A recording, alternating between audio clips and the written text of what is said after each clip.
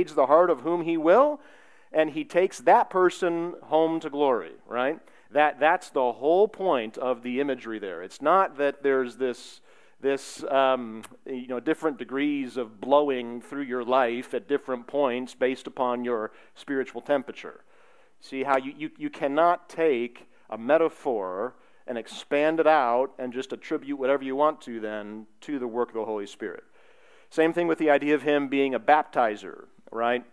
You see that happening in Acts chapter 1, verse 5. It's referred to again in 1 Corinthians chapter 12, verse 13, where you have people who are searching for the baptism of the Holy Spirit, as though it's possible to be re-plunged into the greatness of the Holy Spirit through some sort of experience, right? Where the Holy Spirit comes and I am just immersed in His presence here in this place, in this worship service. I've been rebaptized by the Holy Spirit because His presence is just so real to me here right now. That's how some people think about it. Or they're looking for the baptism of the Spirit as being kind of like a second salvation or a second blessing, that I come to faith in Jesus Christ, and that's how I'm saved, but my spiritual life really gets going when I work myself up into a state of frenzy and find the full baptism of the Spirit. And that's kind of a second inauguration of spiritual progress that I'm searching after, is this idea of being baptized into the Spirit or attaining to a specific level of spiritual giftedness that doesn't come until I've received that baptism. Well, that's not what the Scriptures are talking about when it refers to the baptism of the Holy Spirit, okay? You can't take the imagery of baptism and, again, just apply it to whatever you want it to mean, all right? That would be another kind of fallacy in the same way, all right? Same thing with the idea of a helper. I'm just trying to give you guys some ideas to show you how things have come off the rails here. John 14:16, Jesus introduces the Holy Spirit to His men and says He is coming to be a helper to you. Well, what have people done with that image? Well, the Holy Spirit is my buddy. The Holy Spirit is my friend. The Holy Spirit is my co-pilot. Why? Because they take their own understanding of what they want a helper to be and say, well, because the Scriptures call Him the helper, well, this is what I understand a helper to be, and therefore that's what the Holy Spirit is. Do you see how backwards that is? You cannot start with your understanding of something, your definition of what you would want the Holy Spirit to be, and then because that happens to line up with a particular statement or image in Scripture, now you apply all of your desires to the truth of who the Holy Spirit actually is. That is how we've gotten into the situation that we've gotten into in the broader church at large. Okay, people looking at a specific aspect of a metaphor and then superimposing largely their own desires for what they want to experience, and then applying that to the definition of the Holy Spirit and understanding Him accordingly. That is so very backwards. That's not how our theological understanding is formed. Okay, we have to look to the totality of what Scripture has to say about the Holy Spirit and allow that to drive our definition rather than to a metaphorical description. Now, can we learn things from those metaphorical descriptions? Absolutely. That's why God gave us those metaphorical descriptions, to help us with our finite minds understand. But we have to understand the point of the metaphor the way that it was intended to be understood in the context of the text, and then apply that particular facet of our understanding to our definition of the Spirit, rather than just superimposing whatever we want to on the text. Okay? Court, did you have a question or a comment? My comment is, that's what we learned in None Greater. There you go. We learned God build up to what we think He is. And the author said we start with Him, let Him show us what He is. Yeah, very good. Don't start with yourself and then superimpose your own image on God. Start with the image of God and superimpose His image upon yourself. That's the way it's supposed to work. There's a distinct direction. I'm glad that you guys remember that. Okay? So look, here, at the end of the day, guys, there is so much information given to us in the pages of Scripture about who the Holy Spirit is and what He is like. that there is absolutely no excuse for us to be caught in a condition where we do not understand Him or we do not know Him. The Holy Spirit is referred to 324 times in the pages of Scripture. He is absolutely present. And as I told you the last time around, we noticed that the Holy Spirit is present at, where does He get, let me ask you this. Let's see if you're listening. I know it was early last time, and it was the first week. Where does the Holy Spirit first show up in the story of Scripture? Genesis 1-2. Like you're literally a matter of like 10 words in and boom, there the Holy Spirit is. Where is the last place that the Holy Spirit shows up in the Scripture? At the very end, the final chapter of Scripture, there again is the Holy Spirit. See, He is there from beginning to the end. Let me ask you this question. Where does the Holy Spirit first show up in the pages of the New Testament? Nope. Well, He does, that's true. But for the first time, where does He show up? Matthew chapter 1, you'll find references to the Holy Spirit. From the inauguration of the revelation of Jesus Christ, there is the Spirit of God. Okay, He's everywhere. He's mentioned in 23 out of 27 of the New Testament books. He's mentioned 56 times in the book of Acts alone. That's the highest concentration of any book. Why do you guys think that's important? Why is it so important that the Holy Spirit is so prevalently involved in the book of Acts? It's the beginning of the church, right? There is no church without the person of the Holy Spirit. He is integrally involved in the birth of the church. He is very much present and alive and there, okay? And the dominant theme of all of those usages, particularly in the New Testament, is that the Holy Spirit is God's good gift to you. That's what He wants you to understand. God gave us the Holy Spirit so that we might know the Spirit. He did not give us the Holy Spirit so that we might be confused and unsure of what He is like. No, the Holy Spirit is the greatest gift that God has given to us as His followers. Let me illustrate that for you this way. This Sunday, we're going to be jumping into John chapter 14. And the whole point of John chapter 14 is Jesus coming to His followers to comfort them, coming to His disciples to bring them peace and calm. Because as chapter 14 opens, as we're going to find out on Sunday, they are absolutely terrified out of their minds. They are so scared. I mean, Jesus just gave them the greatest commandment, and they go rushing by His issuance of the greatest commandment, and they latch on to one statement in particular, and that statement is this: I am going away from you, and where I am going, you cannot come. And that just sends those dudes reeling. They cannot fathom. What do you mean you're going away? You've been promising us a relationship with you. The very first words that you ever spoke to us as your followers were, follow me. And now you're telling us we can't follow you? What in the world is going on here? And what Jesus explains to them by way of comfort to them in chapter 14 of the Gospel of John is, guys, it is necessary that I would go away from you so that I can bring something better to you. See, what He's explaining to them there is that a life that is filled with the presence of the Spirit, that relationship to Jesus that comes by faith and is evidenced by the power of the Spirit in your life, that is a better, more superior kind of relationship than anything they had known up until that point. Now just wrap your head around that for a minute. I'm giving you guys kind of some advance notice here about what's coming on Sunday so that you're ready for Sunday, okay?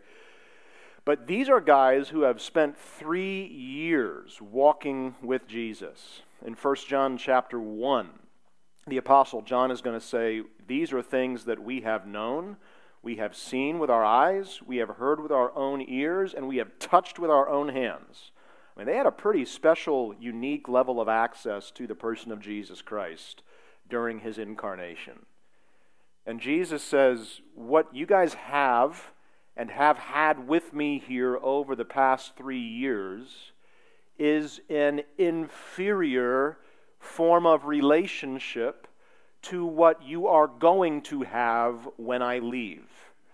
Because if I do not leave, then my Spirit, otherwise known as the Helper, cannot and will not come to you.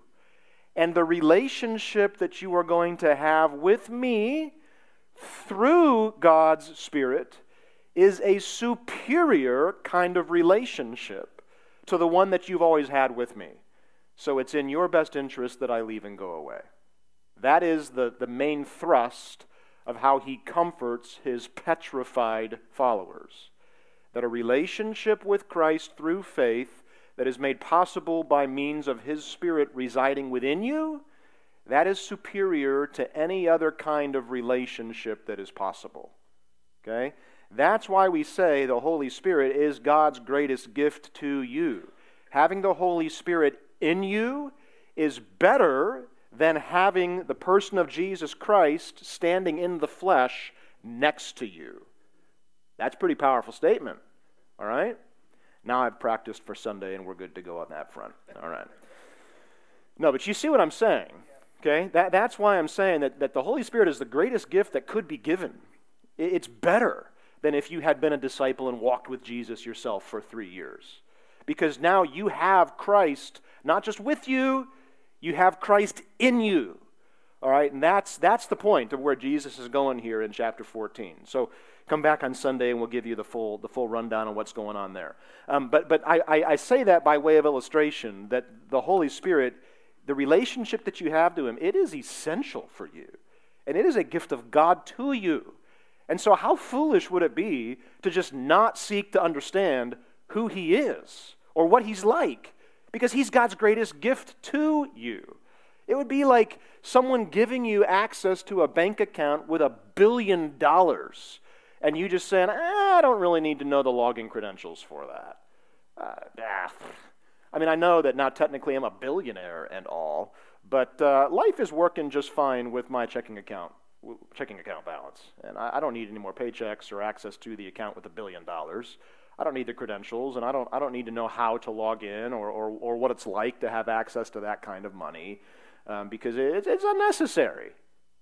Are you kidding me? I mean, if somebody came up to me and said, I've got $1 billion account marked with your name on it, you've inherited it, you had some rich uncle that you didn't know about, boy, wouldn't that be fun. I mean, where are the credentials? Log me in, man. I got some things I could do with that. I mean, I got a lot of things I could do with that. That's the point. That's a parallel kind of illustration, right? Of course you would want to know what the credentials were. Of course you would want to know how to log into an account like that. Same thing with the Spirit. God has put his Spirit within you. How in the world could you not care to get to know who he is? That's why this is so important. You understand? Okay, well, let's keep going. All right? So, who is the Holy Spirit specifically? Well, let's talk about it. Number one, he is God. Here's what that means. All right? He shares the essence of deity with the Father and the Son. That's why in Matthew chapter 28, verse 19, what's it say there? Go and make disciples, teaching them all I've commanded you, baptizing them in the name of who? Just the Father? Forget the Son and the Holy Spirit? No. Just the Father and the Son? The two most important members of the Trinity? No. What does it say? The Father and the Son and the Holy Spirit. Why? What does that imply? Equality. They are all equal in nature, okay? That's what we have to understand. The Holy Spirit is not a lesser form of God. It's not an emanation of God. It's not a vision or a mirage of God. No, the Holy Spirit is God. Okay, we have to understand that first and foremost. Second, the Holy Spirit is essential to the plan of salvation. We saw that last time, but we'll touch on it again here. Titus chapter 3, verse 5. He is the one who accomplishes the work of regeneration. He is essential to the plan of salvation. As we'll find as we get down deeper into the Gospel of John, we're going to discover that the Holy Spirit issues from both the Father and the Son. John chapter 15, verse 26. The Father and the Son are the one who grant the presence of the Spirit to the life of the believer. All right, so he is equal to God, he is essential to God's plan, and he issues from the Father, both the Father and the Son. which then leads us to a particular conclusion, and that's this.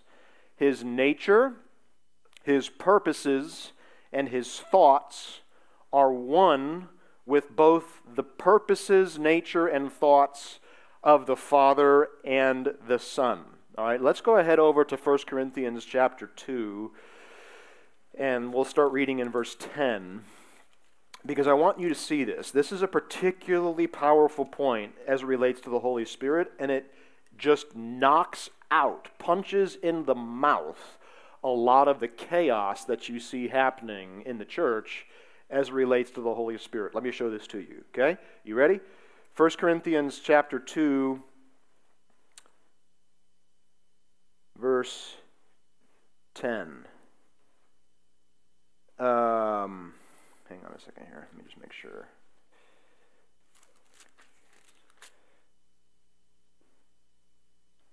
Okay.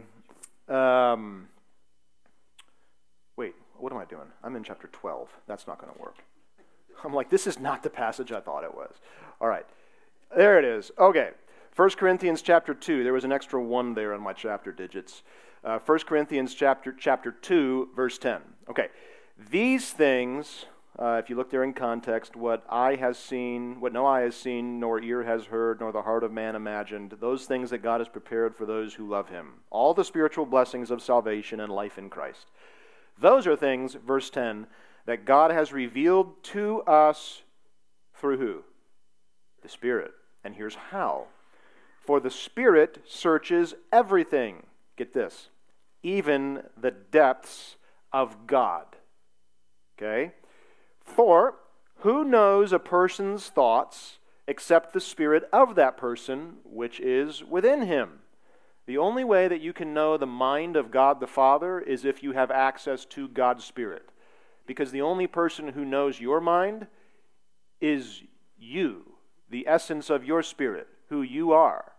Right? The only person who truly knows the inside and outside of what's going on up in here is me, the essence of who I am. All right, that's what he's saying here. And that same thing is true with God. The only way for you to get access to what is in the mind of God is through the Spirit of God who searches and knows the mind of God. Okay? So no one comprehends the thoughts of God, he says, except for the Spirit of God. Now, we have received not the spirit of the world, but the Spirit who is from God, that we might now understand the things freely given to us by God. And we impart this in words not taught by human wisdom, but taught by the Spirit, interpreting spiritual truths to those who are spiritual, he says. Now look, the natural person does not accept the things of the Spirit of God, for they are folly to him, and he is not able to understand them because they are spiritually discerned. But the spiritual person judges all things, but is himself to be judged by no one, because he has the Spirit of God. That's his implication. For who has understood the mind of the Lord so as to instruct him? We have the mind of Christ. All right, there in that text, do you see the equivalency that exists between the Spirit and the Father? But also the equivalency that exists between the Spirit and who else? Christ. Right? Where you having the Spirit, the Holy Spirit, is the same thing as you having the Spirit of Christ. Because the Holy Spirit and Christ are what? One and the same, even while they maintain and retain their distinct identities. Okay, there is an equivalency there between the person of Jesus Christ and the person of the Holy Spirit. But there's also an equivalency there between the person of the Holy Spirit and the person of God the Father, where it's the Holy Spirit who knows the Father because he and the Father are what? They're one. Do you see the fullness of the Trinitarian theology that's there? You take the Spirit out of that, and what do you have? You have a lopsided, unknowable deity. Okay? And that's why the Holy Spirit is so essential there. They are one. All right? Which means this. If something is true of the Father, it is also true of the Spirit. If something is true of the Son, it is also true of the Spirit. And the flip side is also true. If something is true of the Spirit, then it must also be true of the Father. If something is true of the Spirit, then it must also be true of the Son. Which means that when you attribute something to being a work of the Spirit, you are attributing that to being a work of God or a work of Christ or something that Jesus himself would have fully endorsed. Now, I don't know about you, but if you spent much time on YouTube at all, watching videos of our author's uncle pulling the shenanigans that he pulls in his services, Benny Hinn, for instance, doing all this crazy, chaotic stuff, ask yourself this question. Do you see Jesus, the one that you know well, because we studied him all term last fall or spring, whenever that was? Do you see Jesus walking into that room and just saying, I fully endorse this message and everything that I see going on here? Well, of course not. And if Jesus would not be endorsing the chaos and the confusion and the lack of clarity that is going on in a room like that, then you know it is not of the Spirit. Because the Spirit and the Son, they are what? One. They're equal to one another.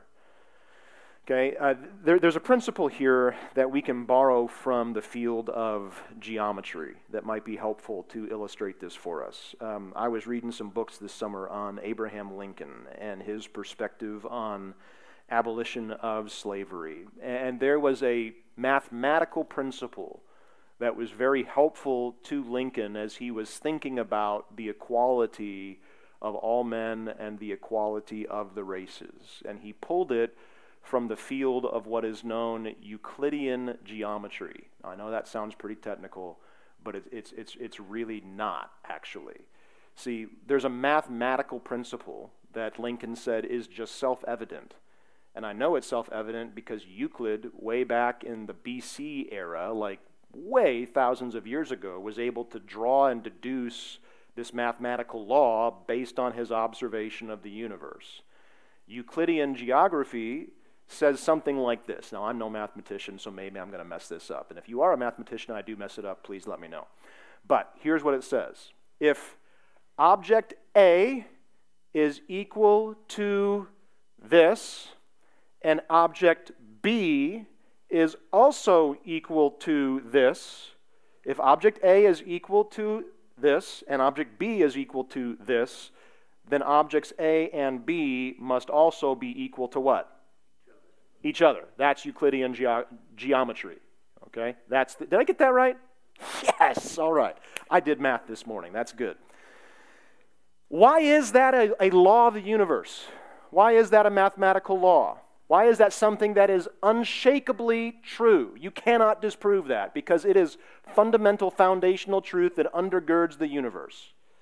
Okay? It's because that reflects the nature of who God is. Okay, he is the one who establishes that which is true. Now, in the case of Lincoln, for instance, okay, he says, all right, if a white person is equal to humanity and a black person is equal to humanity, if object A is equal to this and object B is equal to that, then, therefore, it stands to reason that what? A white man and a black man are also equal to each other. That was the way he applied the principle. But we can apply the same principle here, okay?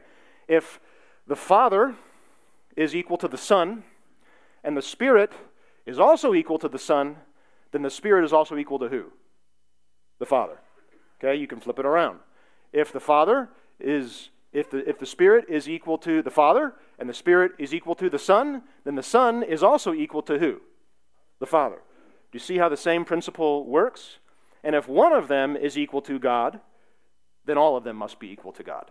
Okay, let's just kind of apply that principle down a level. Okay, we've studied theology proper. We've studied all the great truths of that which is reality about the nature of God. We've looked deep into his attributes. We've seen all of his omniscience, all of his omnipresence, all of his goodness, all of his mercy, all of his compassion, all of his justice. We've seen all of his aseity. You remember that term? Yes? No? Okay, that's all right. All right, all those things that are true about God the Father. If God is equal to all of those attributes and the Holy Spirit is equal to the Father, then what must the Holy Spirit also be equal to? All of those same attributes. You want to know what the Holy Spirit is like? Look at the person of Jesus Christ. You want to know what the Holy Spirit looks like? look at what you know to be true of God the Father, because all of that truth about both the Father and the Son must also be true of the Spirit, which means you cannot attribute works, thoughts, deeds to the Spirit that you would not simultaneously be willing to attribute to the Father or the Son based on what you know of them. Do you see where we're going here with this? Okay? If you want to know the Spirit, there is no confusion about what He's like or who He is or what He does. He is one with both the Father and the Son. Man, it's early for Euclidean geometry. All right, very good. Okay, so what's the impact of that? Let me go ahead and just give it to you now. Okay, it means that the Holy Spirit is also equal to the authority and the glory of the Father and the Son. Okay, that's the impact. The Holy Spirit shares fully in both the glory and the authority of God the Father and the Son. Therefore, here's the specific application to our lives, gentlemen. Do not disrespect Him. Do you see that? You owe the Holy Spirit every bit as much reverence as you would give to God the Father.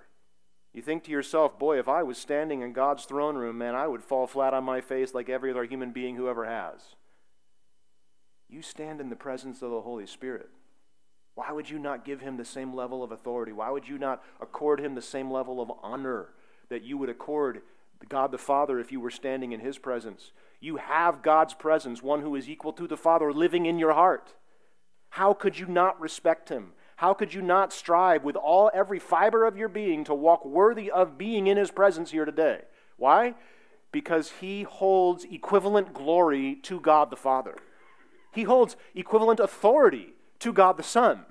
And if the Son rules the universe and the Father sits enthroned in splendor and you have one equal to them in your heart, well, then you better walk carefully. That's why Paul says, take care how you walk, that you walk worthy of the calling with which you've been called. What is that calling? That you now not only bear the name of Christ, but you bear His Spirit within you. Right? That's how we're supposed to walk. And that's the significance of the fact that we now know the Holy Spirit, who is God. I am falling way behind because I've taken too many detours into geometry this morning. Let's keep going, okay? The Holy Spirit is not just God. I've shown you that. I've proven it to you, and we've talked a little bit about why that's important. The Holy Spirit also has personhood as well, all right? Now, the definition of personhood is that you have the necessary composite vehicles that are essential to individuality. Okay? That's what it means to be a person. Specifically, that you have a mind, you have a will, and you have affections. All right? We're going to talk more about that as it relates to us as human beings when we get down into anthropology next spring. Okay? But those are the essential component parts of what it means to be a person, all right? And part of being a human being is that you have unique personhood. There is nothing else, no other being in all of the created order that attains to the status of individualized personhood, okay? The thing that sets mankind apart is the individuality of having personhood. Okay, I have the ability to formulate thoughts and engage in higher reasoning. And those thoughts are then going to be evidenced through the words of my mouth. I have, as a human being, a specific will, the ability to set my heart upon a purpose or a goal and to pursue it, which then governs the actions that I am going to take. And that will meshes with my mind to produce certain affections. And because of my affections, that is going to drive the things that I desire, and now my emotions are going to follow after those things that I desire. Okay, so if you put this into a chart, you've got mind, which drives your thoughts and ultimately your words. You've got will, which drives your purposes and ultimately your actions. And then you've got your affections, which drive your desires and ultimately your emotions. And so the specific equipment that God has given me as a human being to demonstrate my mind, my will, and my affections are my words, my actions, and my emotions. The way that I express my personhood through the external manifestation of words, actions, and emotions is going to be different, perhaps, than the way that the Holy Spirit expresses the reality of his personhood. Okay? His words, his actions, his affections or emotions are going to be manifested differently than mine. But here's what he and I share in common: the unique elements of what it means to be a person. Because just like I have a mind, a will, and certain affections, so too does the Holy Spirit. He clearly has a mind. You can see that in Romans 8:27, for instance. 1 Corinthians chapter 2:11. We just read that. It's the mind of the Spirit that knows the mind of the Father. 1 John chapter 5, verses 7 through 8. The Holy Spirit is capable of formulating his own thoughts, so much so that he testifies to the reality of who we are. He's clearly capable of unique thought, okay, which is then expressed via his word. He also has the second element of personhood. He has his own unique will. 2 Peter chapter 1, verse 21, for instance, says that the word of God was not produced by the will of who? Man, but by the will of who else? God. And then he goes on to define which member of the Trinity he's talking about. It was men moved by the Holy Spirit, you see. It was by the will of the Spirit that the Scripture is produced. So he has a mind, he has a will, he also has affections. It is possible for us to grieve the Holy Spirit, right? Now, again, if you remember back to Theology Proper and the lesson on impassibility, the manifestation of God's affections do not look the same as human emotions. But they are affections nonetheless. Just because the manifestation doesn't manifest itself in emotions that swing back and forth, our emotional state is defined by change. God does not change. But that does not mean that he does not care about things. He absolutely does. It's just that his state of emotion or his affections does not swing on a pendulum like ours. But the truth I'm pointing you to here is that the Holy Spirit has affections, just as you and I have affections. Okay? He is a full person with all the equipment of a personhood that give him a unique individuality. All right? So what's the impact of that? Let's just cut down to the chase. Okay, let me just say it this way. This does not mean that the Holy Spirit is just like you. What did you learn in the Forge today? Don't tell your wives, the Holy Spirit's just like me. Why? Because your personhood is limited, it is finite, it is created, and because of the fall, it has become inherently sinful. All these things about your personhood have been bent towards sin. The Holy Spirit is not just like you, but it does mean that the Holy Spirit is relatable to you. Why? Because you and the Holy Spirit both share the commonality of having a mind. Your thoughts can be patterned after his thoughts, and his thoughts can be grasped and comprehended by you and your thoughts. How is that possible? Because both of you have a mind. And so therefore you're capable of understanding one another. Okay? Because you both have a will. You and the Holy Spirit, you share a will, though it is different, you still have the fundamental reality of having a will. Your will, your purposes, your goals and actions can be bent to come into alignment with his will. All right? Because you both have affections. Your emotions, your things that you care about, can be brought into alignment with the things that the Holy Spirit cares about. Now, how does that aligning of mind, will, and affections happen? Through your own brute strength? No.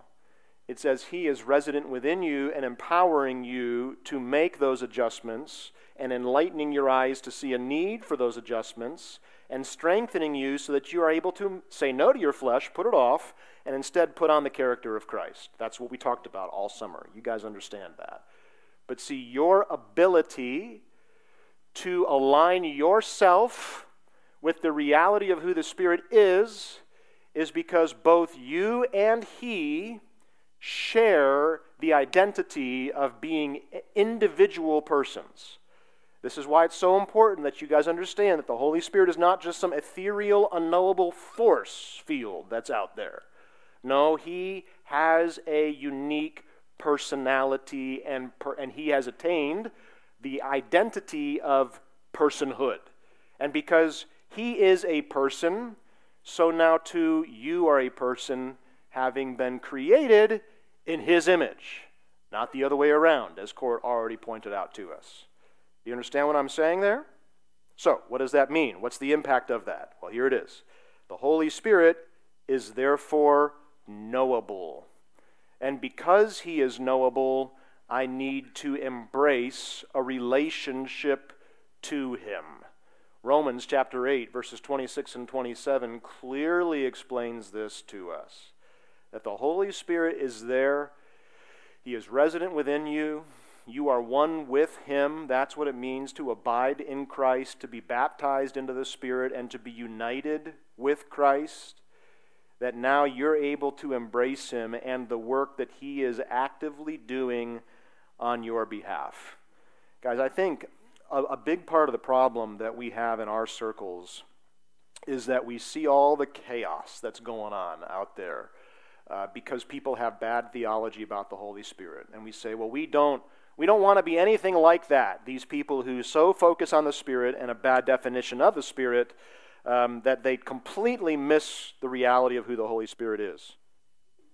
I guess that means we're done. I don't know. All right, I'll just talk loud, okay?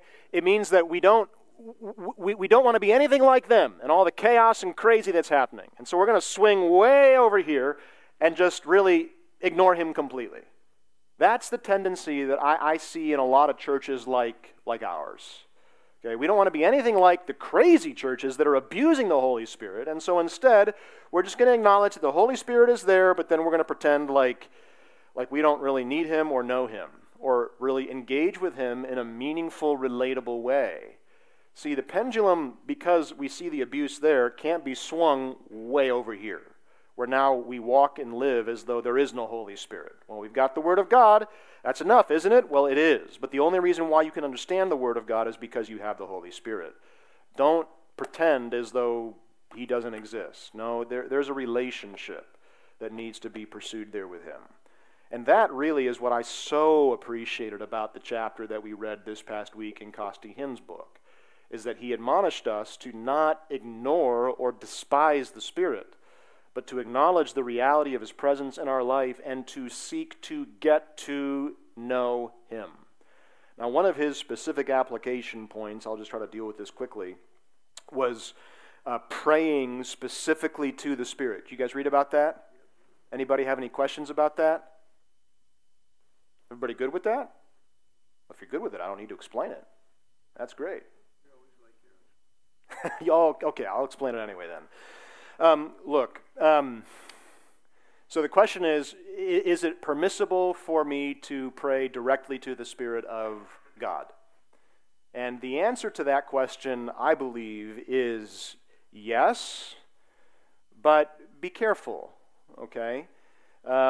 Because we need to distinguish here as we answer this question between that which is prohibited in Scripture. There is nothing in Scripture that says you can't or should not pray to the Spirit of God. But there's also nothing in Scripture that would prescribe us praying directly to the Spirit of God. All right? So it's neither prohibited, it's not as though you can't do it, but it's neither prescribed, that you must do it. And here's the reason why I believe that is.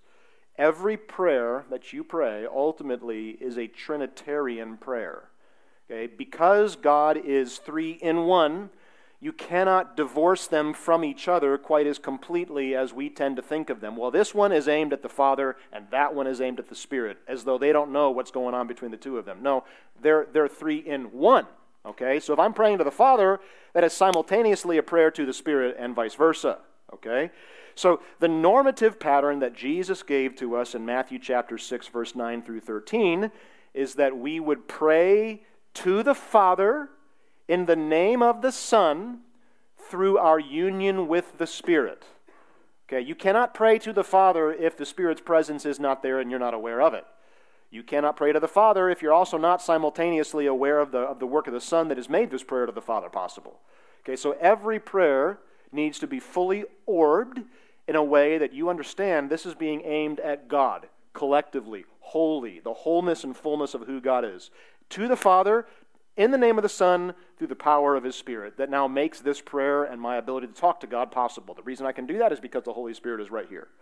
All right, so every prayer, ultimately, is a prayer to, in a sense, the Holy Spirit. Now, is it wrong for me to address a prayer specifically to the Holy Spirit? No, that is not wrong. Okay, and the reason why is because God gave you the Holy Spirit to be your helper. But remember what we've said. What is the goal of the Holy Spirit's ministry? It is never to apply attention to Himself. It is always to apply attention to who? The person of Jesus Christ. And so if you find yourself always praying exclusively to the person of the Holy Spirit, are your prayers really in line with the desires of the Spirit? No, because He wants your attention on the glory of God as seen in the face of Jesus Christ. And so that's why I say it's not necessarily normative that every time I go to pray, it's Holy Spirit, because as Jesus taught us, my prayers are to be directed to the Father. But in certain instances, would it be wrong of me to aim a prayer specifically to the Spirit? No. A prayer of confession. Spirit of God, I know that I have grieved you tremendously through my sin here. You are within me, and here I've drug you into the presence of evil because of what I've just done. Forgive me.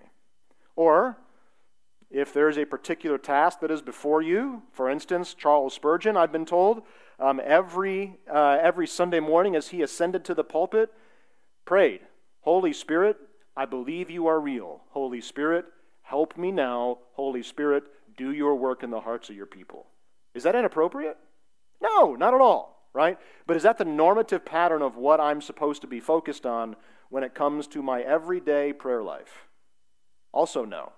All right, so is it prohibited? No. Is it normative? No. Okay, you're allowed to do it, but that's not to necessarily be the exclusive pattern of what guides and directs my prayer life. Okay, so that's kind of what I would say towards that end. You can and you should pray to the Spirit in your pursuit of a relationship with Him, but that is not to be the exclusive focus of your prayer life. Does that bring some clarity to the question? Okay. Very good. All right, well, it is 7:31. If you've got any questions, come see me afterwards. I just used up all the time this morning. So I hope that's been helpful to you guys. Next week, I'll be out at a conference. Pastor Alex will be speaking. But I hope you're enjoying this study and continue on in your reading. All right, we'll see you next time around. Thanks.